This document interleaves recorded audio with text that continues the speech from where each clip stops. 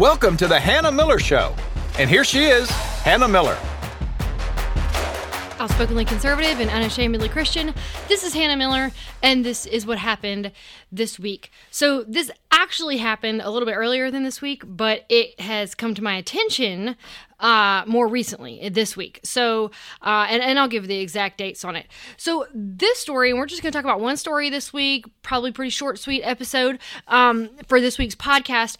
But this story is going to seem a bit irrelevant to most of you at first. That's a maybe not, just kind of depends on what you're into, but it has much broader implications. So just stick with me as I share the story, and then I'm going to expound on it, and I'm going to apply it to other aspects of life and why this is concerning to me.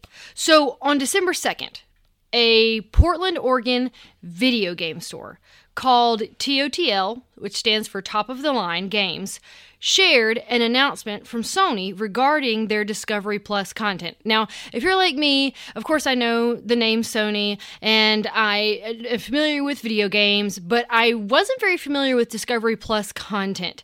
So that's an aspect of their service, and it's basically a streaming service, kind of. So we're going to get into it, though, so just hang with me here. Earlier this year, and this is from TOTL, a report found that only 13% of video games made before 2010 are commercially available, with the remaining 87% only being available through the buying and reselling of physical copies or through emulation. And that report came after Nintendo had already shut down both the 3DS and the Wii U eShop. And while it's not clear whether that report included the closure in their statistics or not, it probably didn't help either way. And so just to recap that, 13% of video games made before 2010 are, only 13%. Made before 2010 are commercially available. And so you have a broad, 90% or 87% of video games made before then are gone. Unless you can find a physical copy in a gaming store or something like that. And you're probably sitting there like, what does this got to do with me? Why would I? If you're not into gaming, you may not care. Well, that brings us to December 2nd. On December 2nd, Sony announced that they would be removing Discovery Plus content from the libraries of people who purchased it, making that content no longer accessible and offering no refunds or alternative solutions. You hear that? People bought content on Discovery Plus, a platform that they had, and they were going to remove it from people who had purchased it. So the content would not be available any longer. And not only that, but they offered no refunds and no alternative solutions from it. They just said, we took your money and now we're going to take the product back and we're going to do away with it. This is the reality of a world where all content, and I'm talking about music, shows, movies, books, video games, and more, is all digital. You do not own anything you purchase digitally. You are only purchasing, and this is an important fact, you are only purchasing a license, okay? That's how ebooks work. That's how Spotify, Amazon Music, all of these, Pandora, all of these that you utilize, and that Netflix, Disney Plus, talking about videos, all those different streaming services, you are purchasing a license, which can be taken away at any moment with no warning.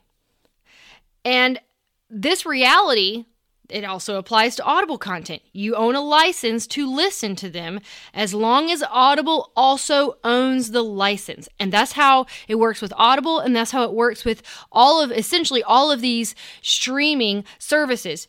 You own a license as long as the provider, whether that be Netflix, Disney Plus, Amazon Prime Video, Spotify, YouTube television, Apple TV. I mean, the list goes on and on and on. All the audio, if you go to Audible, all the ebooks, I think it's Kindle, I think is the Amazon version for ebooks. As long as they own the license, you stream, you purchase basically a part of that license. So there are many examples of folks having books, quote, expire from Audible. And of course, if you're not familiar, Audible is audiobooks, and that's Amazon's audiobook platform. When you buy an ebook on stores such as Amazon, Google Play Books, or Kobo, they usually come with what's called digital rights management, DRM. And so I'm explaining this for a little bit for all of us, because a lot of this is new to me too. I was doing the research on it this week. So, and sometimes there's watermarking.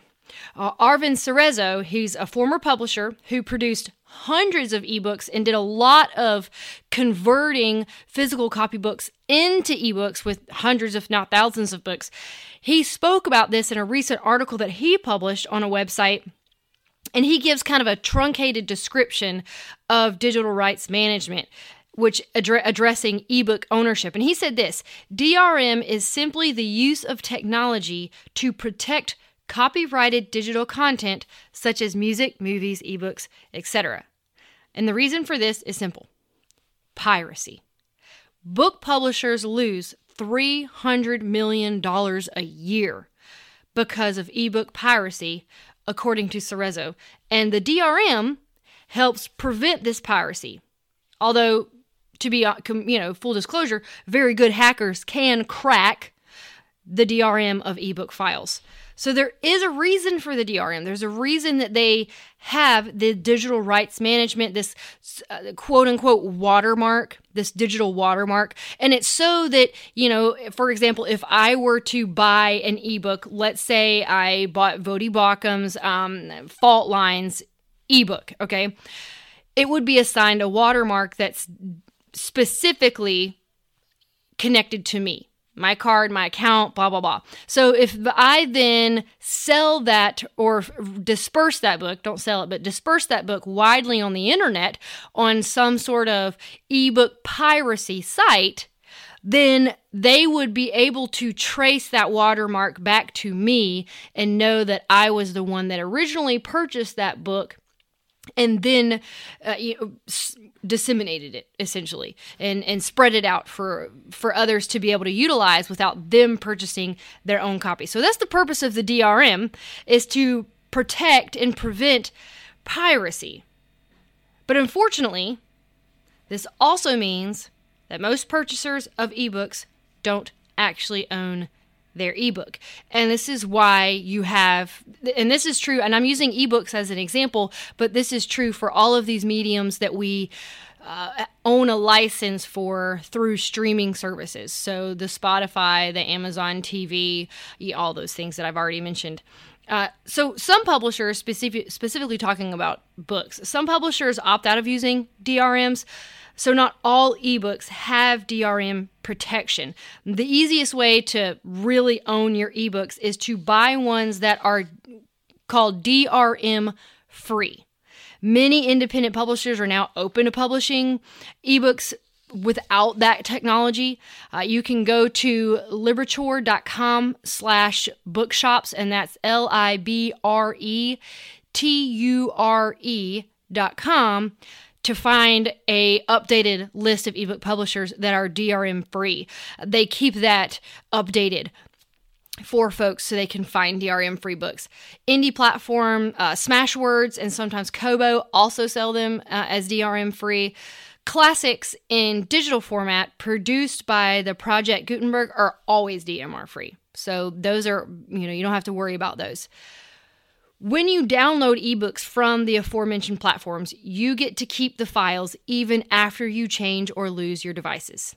As Arvind Cerezo said, that's true ownership in a digital sense. And of course, I'm talking specifically about books, but this is, talking about you have a Amazon Prime account and you have Amazon Prime Video and you purchase videos through that. What happens if in, 5 years you decide, I don't want this streaming service anymore? Well, you say goodbye to all of the videos that you've purchased through them. All of the shows or whatever. You don't, as long as you have that streaming service, you get access to those things. But then the other side of it is, as I've already explained, is that if they decide that they don't want to purchase the license for that content anymore, they just take it away and you don't have it anymore, even though you're still paying for the streaming service. Or even though, like a lot of these gamers with Discovery Plus, they already purchased something on that streaming platform. If the streaming platform says, we don't want to purchase the license for this content anymore, boom, it's gone. And in the situation with Discovery Plus with Sony, they didn't offer any money back, and they didn't offer any kind of solution for folks, an alternative. They didn't try to help people out at all with this. So all of this is why buying not just your video games, but your music, shows, movies, and books physically is so important. And I'll take this having a step further. Having that copy in your hands physically means that, with few exceptions, no one can suddenly come in and take it away from you. You own it. It is yours. If you don't like it, you can resell it or give it away or keep it until you suddenly decide you like it again. You can leave it to your children, pass them on to friends. All of this is possible when you own a physical copy of a book. Not possible when it's just through a digital format. And I'm not against those things. I know I sound like an old geezer, talking about this. I think they can be a great option and a great alternative. Maybe an option is to, if you're not sure that you want to buy and have something on your shelf, or you have, it's a lot of folks are going to digital options because they don't have as much room in their homes to store books. And so they keep them on a device, on their Kindle or in the cloud. And, they digitally file them instead of having to physically file them in their home. And I get that. And in some senses, it feels like it's more secure because you're not going to run out of room digitally. If something were to, your house were to catch fire, or you were to move, or things like that, it's a lot easier to find them digitally. It's a lot easier to keep a hold of them digitally, safely. You feel like they're more secure. But then again, it goes back to all of the things that I just said. If it's from a streaming service, or platform such as that, where you're not actually owning the EPUB or the MP3 file, it's just sitting there on Amazon's platform or Netflix or whatever, you don't actually own that content, and it can be removed at the whim of Amazon or Netflix or YouTube or whatever. So, in all honesty, I could not care less about video gaming. That is not an aspect of my life or my family's life or my life growing up. I know it's very important to a lot of people, though, and maybe you do care. And this is why supporting your local game store, in my case, local bookstore, because in my opinion, that's why I've talked about books so much about this, the implication for the digital files of books is so important to me, and I'm belaboring that aspect of it more than the video gaming aspect, is because to me, the implications for books and digitally purposed / streamed books is so great to me. But this is why supporting locally is important. What if Amazon decides they don't want to sell Molly Hemingway's book, Rigged? Or Alex Berenson's book, Unreported Truths About COVID-19 and Lockdowns. In 2021, Amazon chose not to sell books that frame LGBTQ plus identity as a mental illness. This was a specific target toward the book When Harry Became Sally, responding to the transgender movement. I know nothing about that book. Maybe it's terrible and no one should ever read it. But the point is that keeping all our eggs in one basket, one retailer, such as Amazon, is not a shrewd, long-term choice. Keeping all of our, I don't consider many of the other mediums like music and movies to be as important as books. But I know that there are a lot of people who, they have a different opinion about that. And I love music and movies and those kinds of things, but to me personally, if I'm going to have to rate these things, books would be the most important. But there are some quality movies out there, and there's beautiful music, and all of those things bring value to our lives. A lot of times they can bring truth to our lives, specifically books. And so having those things available or unavailable at the whim of one retailer, such as Amazon or Netflix or Sony or whoever, is just not shrewd. And especially in regards to something like books that are so important for the development of a people. Literature, good literature, is one of, if not the most important aspects of a culture. Exposing our children to good quality literature and to the truth that comes from reading books. God's Word being the most important book. And He gave it to us in that format for a reason, I think. And so, the companies, this is why, going back to my story that I'm talking about this week, this is why supporting local is important. If the companies themselves will not make the games or books or movies for you to purchase, at the very least, you'll always be able to stroll down to your local store and see if they have a copy on the shelf. Don't have one near you? Don't have a local store, bookstore, movie, video store, whatever? A lot of these businesses, especially small businesses, they have a web storefront. They're on the interwebs. We just have to find them. So many of them are there, and you can browse their selections there and have it shipped to you. In short, I love books. And there's a high probability that a lot of my listeners do too. Maybe you love movies or music. My point is, buy your media physically. If it's something, and I meant to say this earlier, if there's a value in, you buy the $7 digital version or whatever, and you say, I don't care to have that book on my shelf. Not going to buy it and put it on my shelf. But if you buy the digital version and you say, that's worth me having forever, and not letting it be at the whim of, the digital overlords, whoever they may be for that medium. And so you buy a physical copy to have on your shelf. And, of course, that means you're buying it twice, essentially. But that could be an option for a lot of folks to be able to say, I'm going to do this. Or you may even know up front, that book is not one that I'm going to want to keep on my shelf. I'd like to read it, but I don't care to have it forever and pass it down or, carry it around when I move or whatever. So you buy the digital. That's fine. That's a great, that's why the digital stuff is a great option some of the time. But just remember, if you really value something and you want to be able to actually own it, you need to have the physical copy. So buy your media physically, support locally to help prevent putting all of your media eggs in one basket, and encourage the preservation of media across all formats. Streaming services have their benefits, like I just said, but some media, some books, music, movies, they're worth owning ourselves.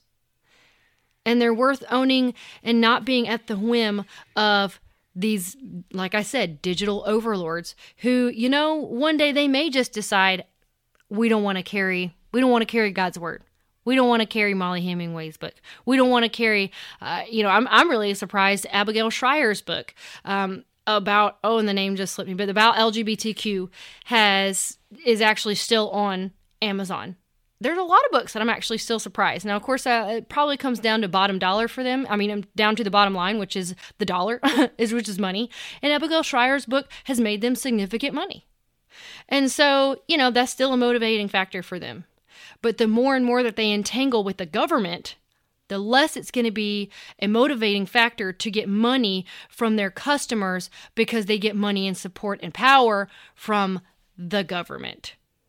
And so as you see that relationship become more and more entangled, then the less it will matter what we say and what we purchase. The less our dollar will matter because they're not coming to us for our dollar anymore. They're getting it from somewhere else. All right. That's all I have for this week. Hope you have a fantastic week. Thanks so much. This has been Hannah Miller. Remember to rate and review. Please 5-star review if you get the time this week. And I greatly appreciate all of those who've already done it. It's what kind of helps the podcast world go round. You have a great week.